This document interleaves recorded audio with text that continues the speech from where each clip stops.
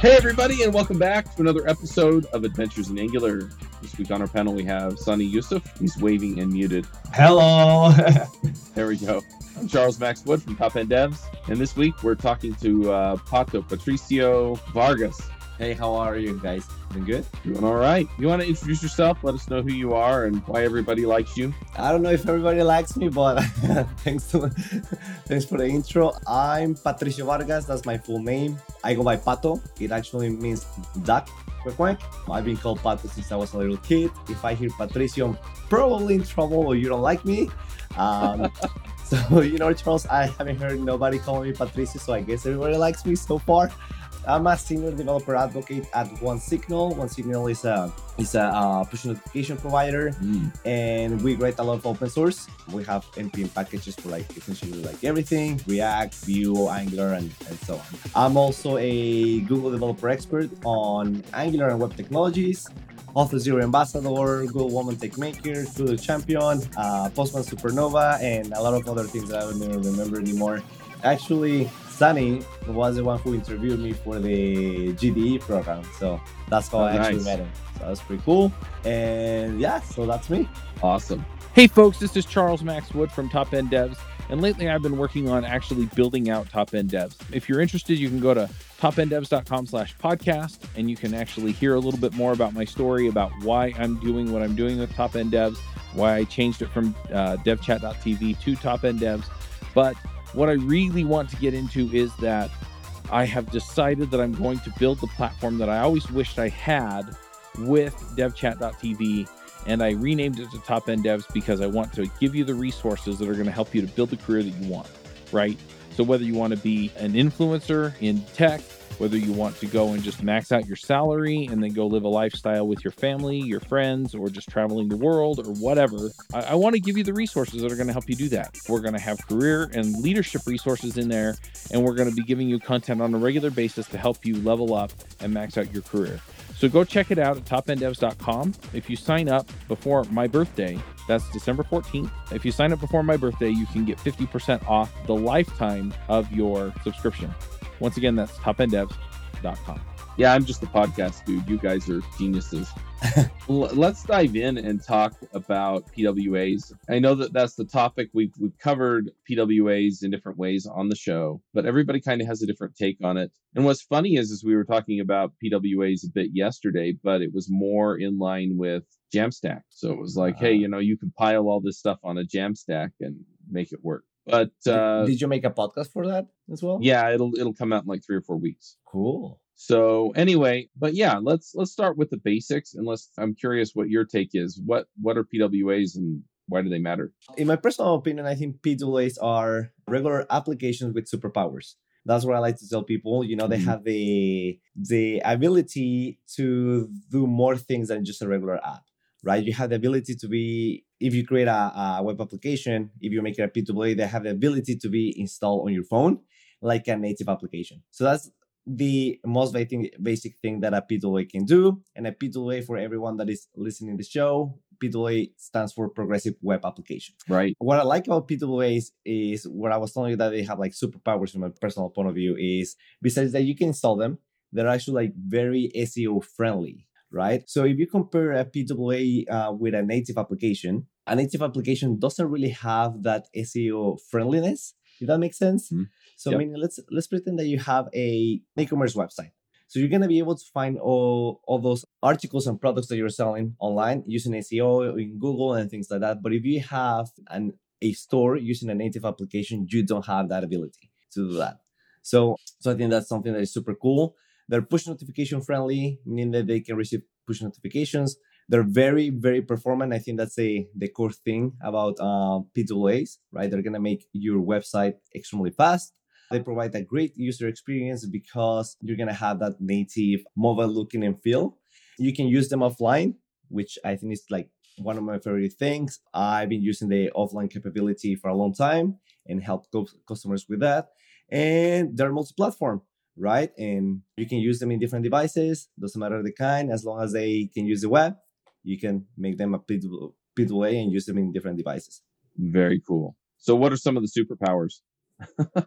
So those are the ones that I was mentioning. For example, the offline experience in my personal point of view is super useful. And I'm going to tell you a story about the offline Okay. capability. A long time ago, I was working for a company. It's a train company, actually. And obviously, for obvious reason, I cannot say the name, but they have train tracks all over the East Coast, right? And a lot of their engineers work in the field, meaning they have to go fix the train in the middle of nowhere. They have to go fix the tracks in the middle of nowhere. A lot of these places do not have great internet connection, but they need to use the application, right? So first of all, the first thing that we did was convert their Angular application into a PWA, right? Because sometimes they did actually have internet connection, but if you make your application a PWA, it's more performant, and if it's more performant and it loads faster, then you don't have to worry about the internet connection that much at that point.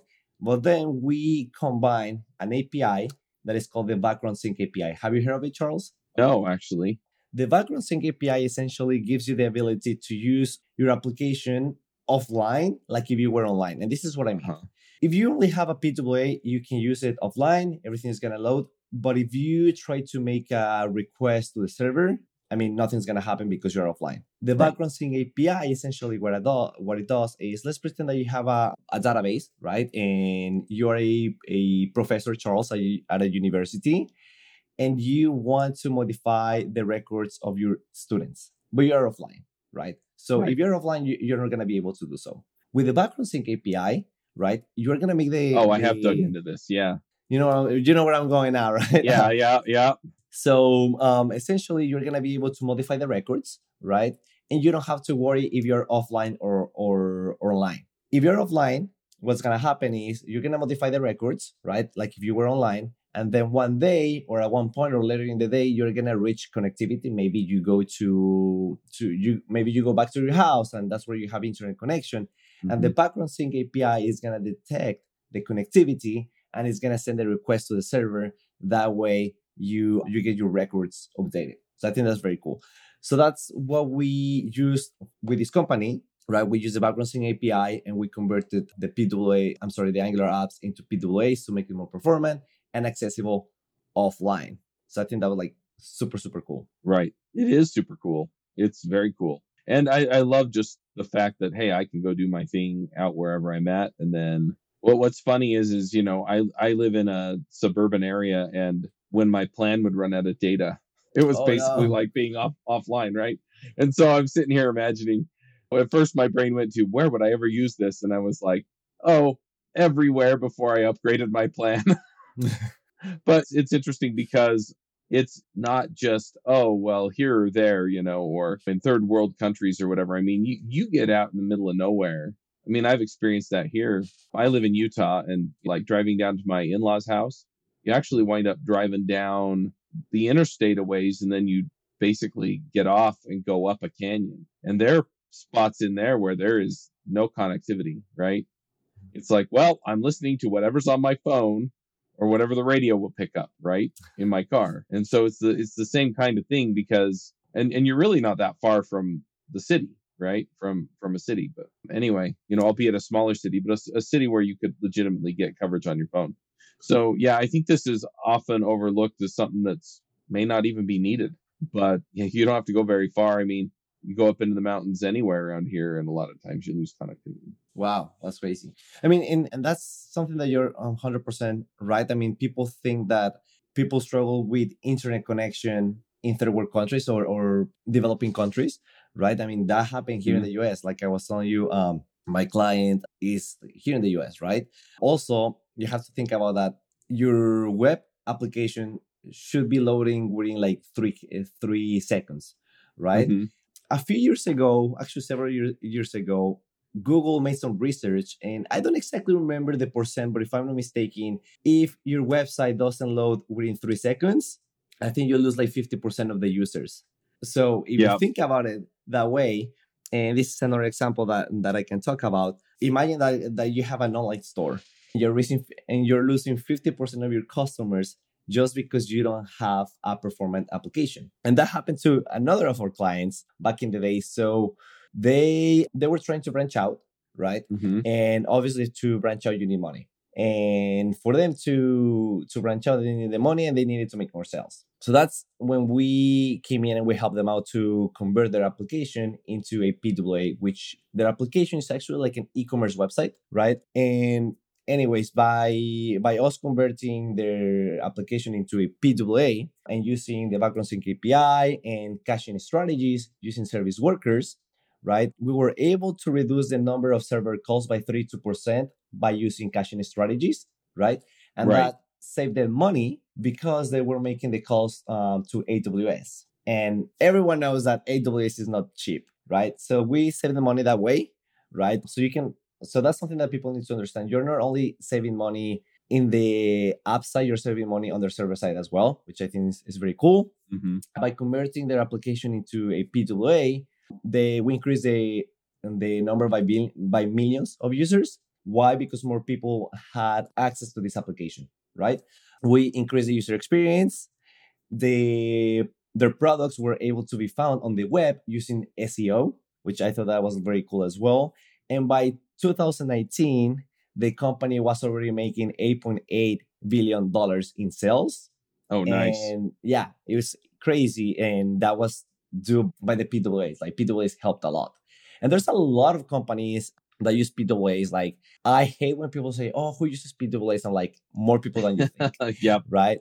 Like, for example, Tinder, the dating app, they have a PWA. So, I mean, you can be matching and swiping right through a PWA and you don't even know about. Microsoft, Samsung, and Google, they invest millions of dollars a year making PWAs better. Mm-hmm. Starbucks, they have a PWA as well.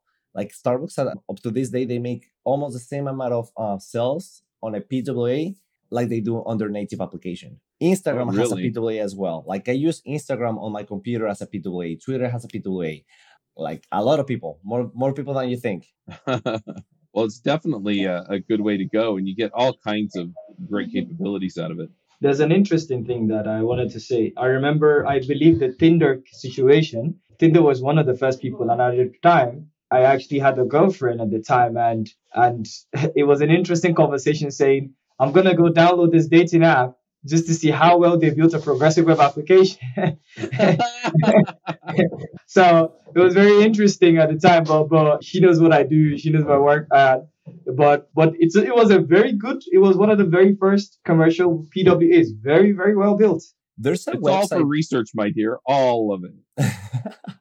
There's a website called PWA Stats. Have you heard of it, Charles or Sunny? It's very cool. So if you go to that website, PWAstats.com, it tells you about success cases from big companies that have been using PWAs. For example, Lyft, the driving application, Uber, Pinterest, and all those people have been sharing their success in this website. So it's very interesting, and I think this is another way for people to see that they are not alone in this adventure of making progressive web applications. So what kind of stats are on it? I need to go check this out. Yeah. For example, let's look at the one from Lyft, right? So it says users on older devices take 11% more rides in Lyft PWAs than native users. That's crazy. Yeah. So, I mean, they're making more money out of their PWA just by 11%.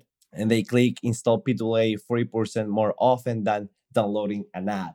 So more people use a PWA for Lyft than they use their native application. That's actually like insane. I think that's super cool. That is cool. Interesting. You mentioned there are some of these I've never heard of before, like Thomas Kent or Butcher of Blues. Mm-hmm. Yeah, the website looks really nice. It's like, what is Kabuta? I never heard of Kabuta. Yeah, but it is interesting, right? Because I mean, ultimately, and I'm playing this game, with e-commerce and putting together online courses and conferences and stuff like that. I mean, if I can keep people on the app, if I can get their attention one way or another, if I can make it easier for them to do what I want them to do. I mean, that's to me the real power on PWAs, right? Is it gives me those options. It's not this, oh, well, I'm just going to do it because it's cool tech. It's legitimately because it helps my marketing effort. Mm-hmm. And that's why I want it, right? It helps my user experience. And that's why I want it. Not, oh, well, Google says I should do it, so of course I'm going to do it. No, that's not why I'm doing it. Yeah, I agree. I mean, definitely helps. I mean, the only problem that I see with PWAs is, but of course, I mean, PWAs are making better. Like I was telling you, like some people are investing a lot of time and money to make them better. But the problem that I have right now is that they don't have as many system features than a native application, right? There's a lot of things that you should cannot access with a PWA from the system, and there's a website for that as well. If I'm not mistaken, the name of the website is "What Can My PWA Do?" or something like that. What? Yeah, I think that's what it is. Yeah. What can a PWA do? Today. So you can see everything that the PWA can do up to date. So I think that's really cool. Another problem that we have with PWAs is they don't have a review standard, right? So the same way that you can publish, Charles and Sunny, a regular website, right? The regular web application is the same way that you're going to be publishing a PWA. So there's nobody reviewing and checking if it follows the best practices or if it's not malicious or something like that, like they do with native applications in the Google Play Store and Apple Store. So I think that's a disadvantage. And the other disadvantage that I think we have with PWAs is that Apple needs to catch up with tech. Straight up. Yeah, I mean, Apple seems to me that they keep blocking these kind of things. And I mean, it's insane because, I mean, the web is, I don't want to say the web is the future because the web is, the future is now, right? And I mean, it's crazy for me that if you, for example, if you try to send a push notification to an iPhone device, you're not going to get it if through a website.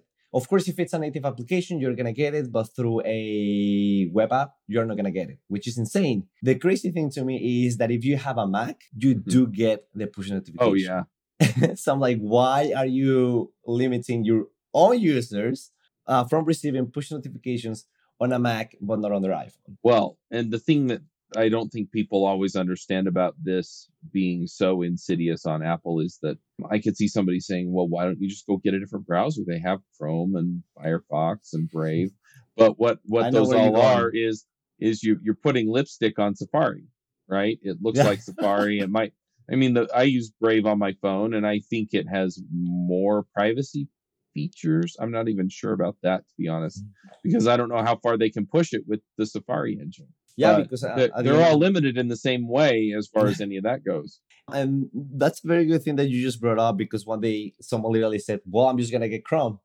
I said, not that fast. Because, like you said, like literally Chrome and Firefox and any other browser on your iPhone, they're actually like wrappers. They're the lipstick of Safari just to make it pretty. But at the end of the day, they're still working with Safari in the background, which is insane to me. Yeah.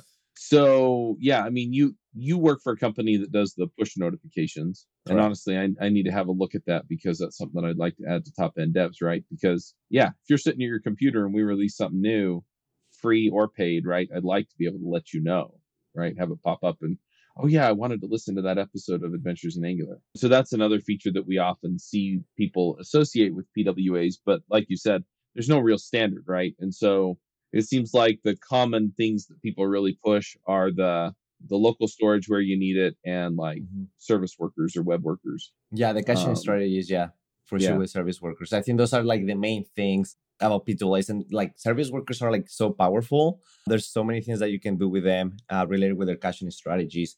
And for those who don't know, the service workers are what helps you to receive the push notifications. Right. So for everyone listening to the podcast, a service worker is essentially a script file that lives on your browser. It doesn't live on your web application. It lives like in the background.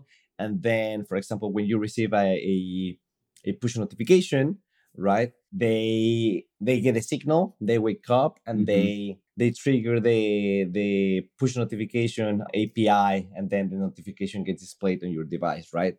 And that's why they're like extremely powerful, because you can do so many things with it. The main reason why people use service workers is to intercept server calls, because PWAs, whenever you have the service worker, it kind of lives between the web, the server, and in the middle is the service worker. So it's intercepting your network requests, and you can use them to do the caching and all that. Super fun. Yeah. But if I don't know if you have experiences, but setting up a service worker it's actually pretty painful. It can be.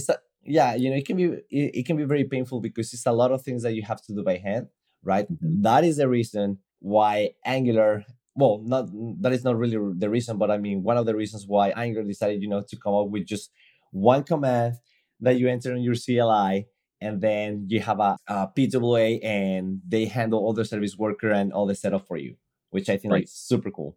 Like you don't really have to grab out that setup. If you're not using Angular, you can use Workbox, and Workbox simplifies the setup of service workers and the caching strategies and all that, which I think is like super fun. Yeah. So how do you start putting this together in Angular, right? How do you start pulling in some of these features like the local storage and the first thing that like you have to do is just run the command that I was telling you. You do it by typing on your terminal ng at Angular/PWA and then space the name of your project, right? And that command is gonna add a few things into your project. It's gonna add the Angular Service Worker package, right? It's gonna make some updates in your index HTML file. It's gonna link the manifest.web manifest, right? Which is a new file that is gonna be added to your Angular application. And the manifest file is a file that tells the browser how is your progressive web app going to look like whenever you install it on the phone. For example, you can determine what is going to be the theme color, what is going to be the color of the splash screen, how is the icon going to look like, all that kind of things, right? It also installs some icons by default on your Angular application. And the most important thing that it does, besides, of course, converting your application into a PWA, it adds the service worker configuration.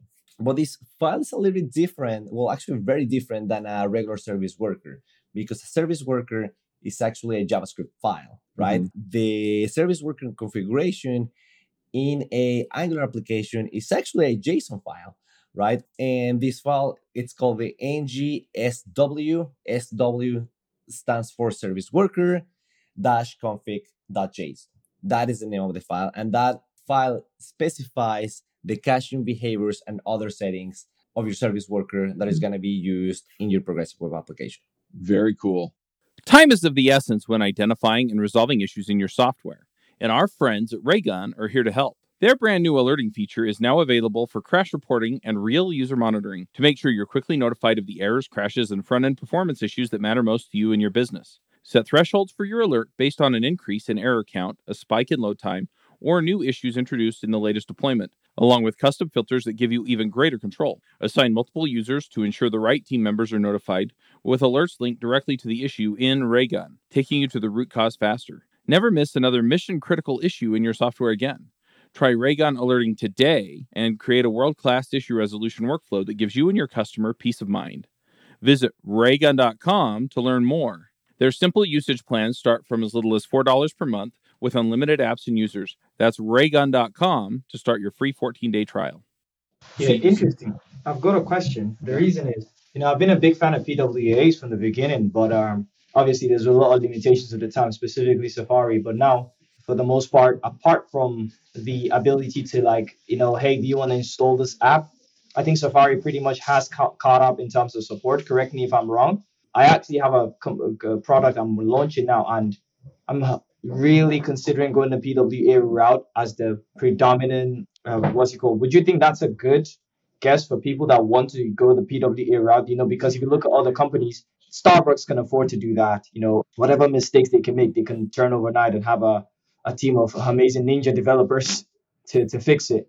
But a small startup cannot. What would be your advice for that? So your question is if they should make a PWA or not? Yes. Do you think today for a startup, somebody just like me, you, and a regular person using a PWA as a distribution channel, primary distribution channel, do you think that's a smart move? Oh, that's a very good question. Yes, I think. I mean, based on the data that I have seen from the PWAstats.com, I mean, you're going to be able to reach more users, right? I mean, we have seen it with other companies who they only create first an iPhone application and then the Android. What was the name of that? of that application that literally was alive for like 2 months and then just died. It's similar to Twitter Space, Oh, Clubhouse. Clubhouse. I mean, it's a Hey, perfect I still use Clubhouse. Wow.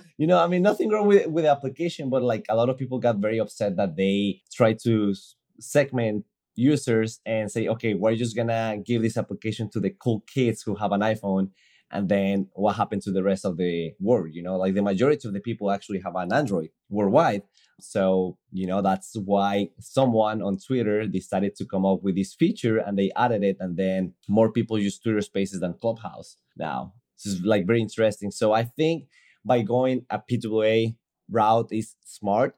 So by you saying like putting it in different channels is because you guys were also considering into making native applications, or what, Sunny?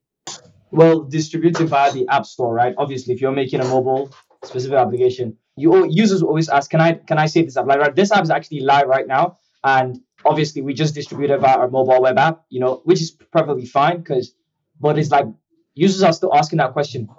Can I, save the app? Obviously, PWA is the route we want to go because they're not really doing much there. It's just like they're just seeing a bunch of classes. But, I always ask the question is like, it's almost like, well, one of the problems I have is for Android, you don't really have a lot of problems that you can just do the experience to synonymize your PWA with a native app experience is very easy because you can do like, hey, install this app. But with iOS, you have to give a specific set of instructions, which is, hey, go to options, save this as bookmark and all of that. And then an iPhone person might feel like, what am I actually doing here? When users start asking too many questions, it's normally not a good idea. I mean, I agree with you. I think that's a disadvantage for sure. But something that also people need to be aware of is when you install a native application, it's going to take a lot of space on your device, right? And I say a lot because PWAs are actually very light, right? So that's something that you can even like make users aware of. Hey, this is application super light, follow these instructions. There's a package, I 100% forgot the name, but it gives you the ability to have a pop-up, right? Whenever you click install the PWA, it gives you that look and feel of instructions and description of the application, like if you were installing a native application from the App Store. I forgot the name. I'll get back to you on that, but it's very interesting because you literally click on install and you have like slideshow with screenshots of how your application is going to look like, and you can have a very cute description and instructions on how to install it. So it's very useful, and that makes the user experience better for installing the application on your device. Right. All right, cool. That's thank you for that insight. So one other thing that I'm curious about is, to get some of these other magic or superpowers, magic features, whatever, because we're talking about like local storage and service workers and setting up the manifest.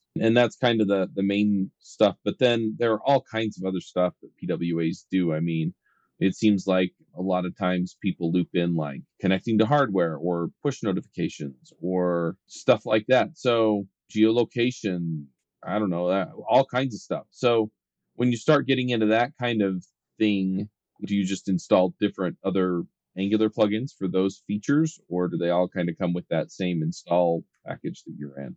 So a lot of these things are native to the browser, right? Mm-hmm. For example, the notification is not Angular specific or React specific, right? It's specific to the browser. So you have but Angular's going to manage that somehow. Getting information from another service or a backend somewhere. Yeah, right? Correct. So So how do I make that play nice with Angular, or is that completely not even like I don't have to interface it with Angular? Just you can just access it through like a regular application. Yes, yeah, same way. And and very interesting that you say that, because I have seen people who are so used to the I don't want to say the old way, but the regular way of making progressive web applications, that they have make their Angular progressive web app without using the CLI command. They do it from scratch because they think they have more power or more control towards it. I think it's the same in my personal point of view. But yeah, at the end of the day, like you were saying, you have access to these features on the web the same way on Angular than a regular web app. Right. So I would just install whatever library allows the system to connect to the push notifications And I wouldn't have to install that with the Angular CLI or anything else. I just run it the same way for all of these, and it would just work independent of my Angular app. Correct. And then I'm assuming that any push notifications that I wind up triggering through my own use of my own app would then effectively have to get looped back to that service or back end somewhere. Mm-hmm. Yeah. So for example, I'm just gonna talk about like the push notification side, right? Mm-hmm. So at one signal we have an npm package to do the push notifications, and you might be thinking, well, do I need the npm package to display the push notifications? No, that npm package is to do the configuration of your push notification. Right. So at the end of the day, that npm package is using the native API for notifications in the background, right? And then we just use the npm package for one signal to do the configuration, and that is going to be the configuration that is being sent to the server, and then people get the notification display certain ways with certain images or whatever. Right. Cool. So a lot of the rest of this is just going to be managed independent of Angular. I'm wondering also about like can you do like fingerprint authentication? I've seen that with like different devices that work on websites and stuff like that. When you pull that in, again, is that a third-party service or is that something that Angular will do for you? No, that's native to the browser. Okay. In my personal experience, I haven't used that API, but I know there's such a thing, right? It's called the Web Authentication API. Yeah. I haven't used it, but I'm actually very curious to use it now. I have used the WebShare API, and you just use it like Angular allows you to handle it itself. There's a very new API. Do you know Wazam? He works for Microsoft. I tell you, he built a Angular application using the NFC API. Have you used it before? No, I haven't. So Wasim built a application using Angular, right? And the NFC API. The NFC API is an API that allows you to work with NFC tags, right? The near field communication thing, and it's super cool. So definitely check it out. And I mean, you can access to this API just using Angular the regular way. It's super fun. Definitely check it out. Wasim created a GitHub project around that, and I replicated the project, and it's very, very cool. I think it's my favorite API now, the Web NFC. Check it out. Yeah, honestly, I wish more places that use QR codes used NFC, because it's way easier for me to wave my phone over something than it is for me to take, point the camera at it and hope it gets it. Charles, oh my God, you literally like said a thing that I've been thinking for so many months now. With this whole COVID situation, you go to a restaurant and just every restaurant now has a QR code. And how many times, Charles, has it happened to you that your phone, just for whatever reason, doesn't pick up the QR code? Yeah. I mean, that has happened to me multiple times, right? And sometimes it's not my phone. It's just the QR is already like, it's had a few too many drinks spilled on it. Yeah, exactly. And the other day I was like, oh my God, people should be using the NFC tags, and all you have to do is just tap on it, Yeah. But going back to your, I'm sorry. The flip side of that is that all I have to do is print it off and put packing tape over it, and it'll stand up until I have to print it again. Yeah, Whereas it's NFC, cheaper. you actually have to get hardware. So yeah, it is cheaper. Yes, and it's actually the NFC tags are not expensive, but it's definitely way more expensive than just printing them, right? Yeah. I agree with you. I agree. But yeah, going back to the conversation, you can access these APIs the Angular way, no problem. You don't have to worry about that. And there's a lot of APIs I haven't used that are related and compatible with PWAs. For example, there's one for AR and VR. I haven't used that one. So yeah, it's super interesting. Very cool. So I'm a little curious, like, is there a way that you've implemented this on any of your applications or? Implemented what? PWAs? For the Angular apps, the main way I did it was just running the command that we were talking about, the ng add Angular PWA, right? And the main things that I've been touching is the ng sw config file, which is a configuration file for the service worker.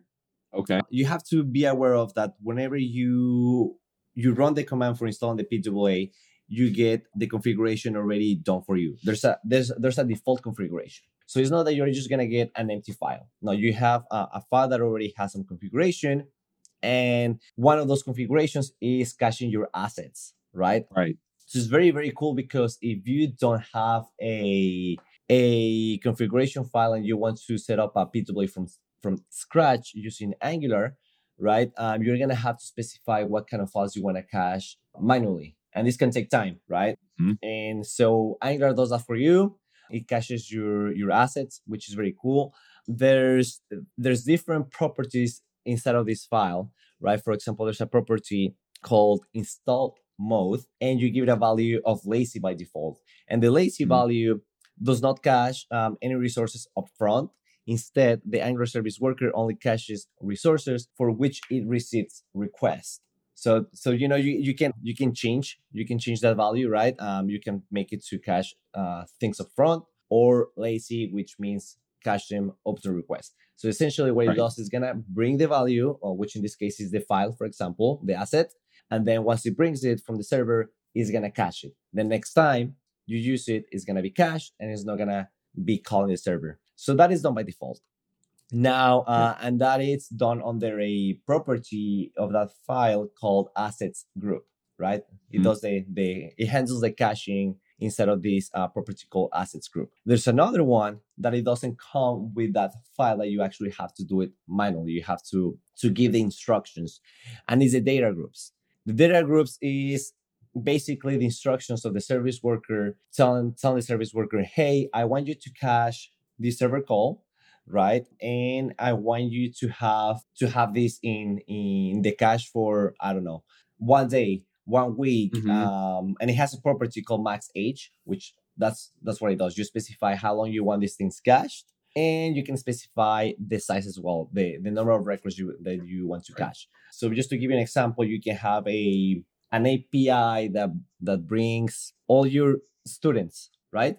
And obviously, like, for example, if you are a professor, once again, Charles, you don't want to be pulling the data from the server to look at your students all the time. Most likely, your students are going to be the same ones throughout the year or throughout the semester, unless one of them decides to drop out, because your class, Charles, is very, very hard, right?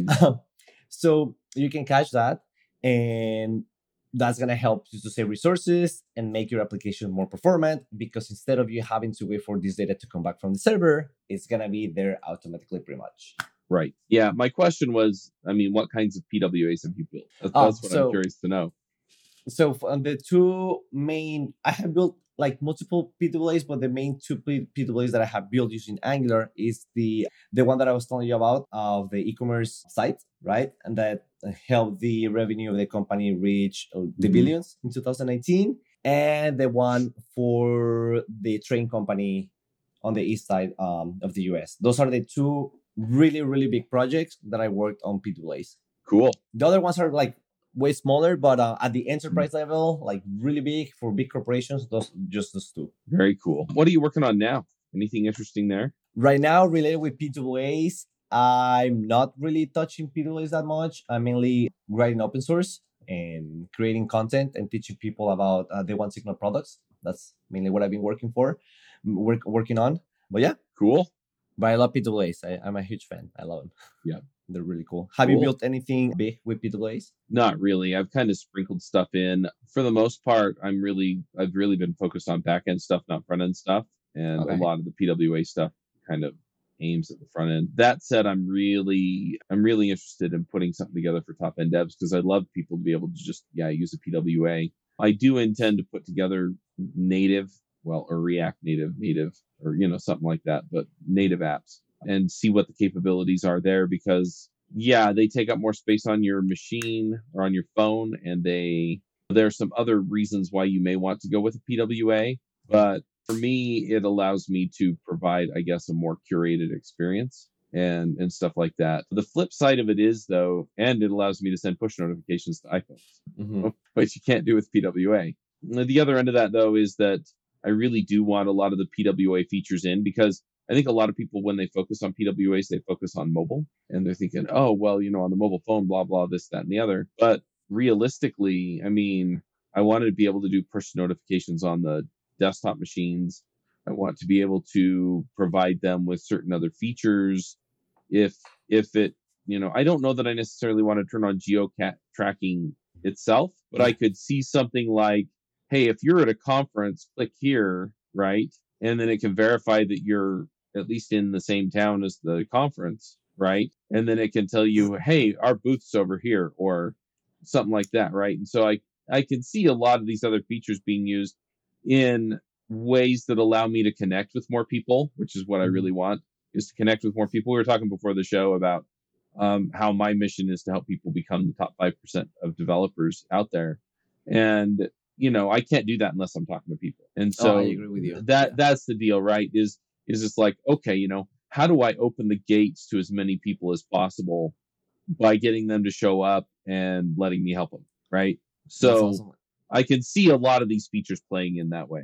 You just mentioned the geolocation, and it just reminded me to an app that I was working on for a previous company that I was working for. And the app is essentially a Tinder for conferences. It's essentially it allows you to network with people inside of the same conference, right?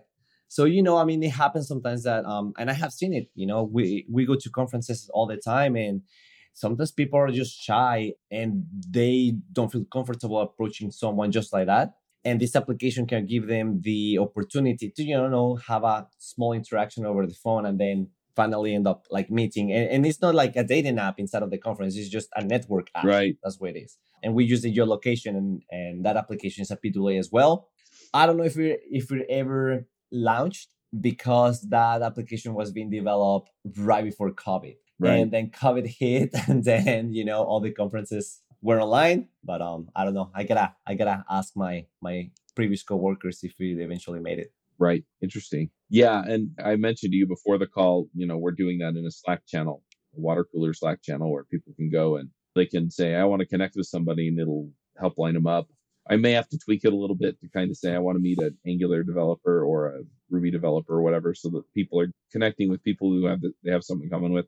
We'll figure that out. But ultimately, I think it'd be really fascinating to have something like that at a conference where I don't know who I'm going to sit with at this conference, and so I'd like to meet somebody and we can just chat while we eat, right? Which is one of the best parts of conferences anyway. Like, I'll go find a full table that has one chair open, and half the time, one half of the table knows each other, the other half of the table knows each other, and I just start asking questions and seeing where people are at. And so, that sounds awesome. Anyway, well, before we wrap up, why don't you tell people where to find you? Like, where do you publish to? Where are you on Twitter or GitHub or whatever? I'm very active on Twitter. I guess with the majority of other people who like to do podcasts. You can find me at VevPato, V as in Diego, E as in Ernest, V as in Victor, P as in Patrick or Potato, A as in Apple, T as in Thomas, O as in Oscar. VevPato. You can find me there. If you have any questions, feel free to reach out to me. Just don't do it via DM if it's related with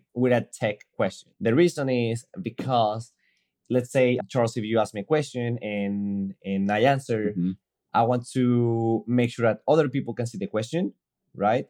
And also, I might be wrong, and someone can be like, hey, Pato, this is not correct. So if you do it in public, everyone learns. Right. Makes sense. Hey folks, it's Charles Max Wood, and I just wanted to jump on real quick and let you know that I am putting together a podcasting course. I get asked all the time. I've been coaching people for the last 6 months. How do you start a podcast? How do you put it together? What do I need in order to get it going, et cetera, et cetera, et cetera. I've put together the curriculum, and I did it through coaching a whole bunch of people, and now I want to share it with you. You can go check out the course. It's actually going to be a masterclass. It's going to be a 4-week masterclass where I actually walk you through the entire process of launching a terrific sounding podcast and putting together content that people want to listen to. And you can find it at podcastbootcamp.io. All right. Well, let's go ahead and do picks. Now, if you haven't listened to this show before, picks is effectively where we jump in and we just talk about stuff we like. Now, Sonny had to jump off for a meeting, so I'm going to go first. Otherwise, I would have made him go first because I mean that way. So I usually pick a board game as part of my picks. And so let's see, which one do I want to pick this time? I played one with my friends the other day. It was a lot of fun. It's called Family Business. It's not a board game. It's a card game. But board game, card game, it's getting together with people you like and doing something fun. So the way that it works is you have 7 mobsters in your mob family. And, everybody else has the same. And then you play cards, and so you can play a card to put a contract out on somebody else's mobster. And when you do that, they wind up on what's called the hit list. I mean, the game's really simple. So once you have 6 mobsters in the hit list, you start a mob war, and the first mobster in the hit list dies or gets discarded. There are cards that let you bring them back. There are cards that let you pull people out of the hit list or swap people in the hit list. There are cards that let you stop a contract. There are cards that automatically start a mob war. And so those are kind of the mechanics that you're dealing with. But it is a lot of fun. And yeah, it's really interesting when somebody gets down to about 2 or 3 mobsters and everybody just gangs up on them to put the rest of their people on the hit list and start a war. But it's a ton of fun. So I'm going to pick that. Another pick that I have, and I'm just going to throw some of these out. These are tools that I'm using lately. So I've been reaching out to people about sponsoring the podcasts. And this is something that I hadn't done for a while. There are reasons. Not a lot of them are good reasons. Some of them are. But when I reach out to people, usually I know what company they work for because I'm going, hey, you work for this company. I think your product, is something that developers would use. So it could be something like an email service, but it may also be like a tool or, whatever.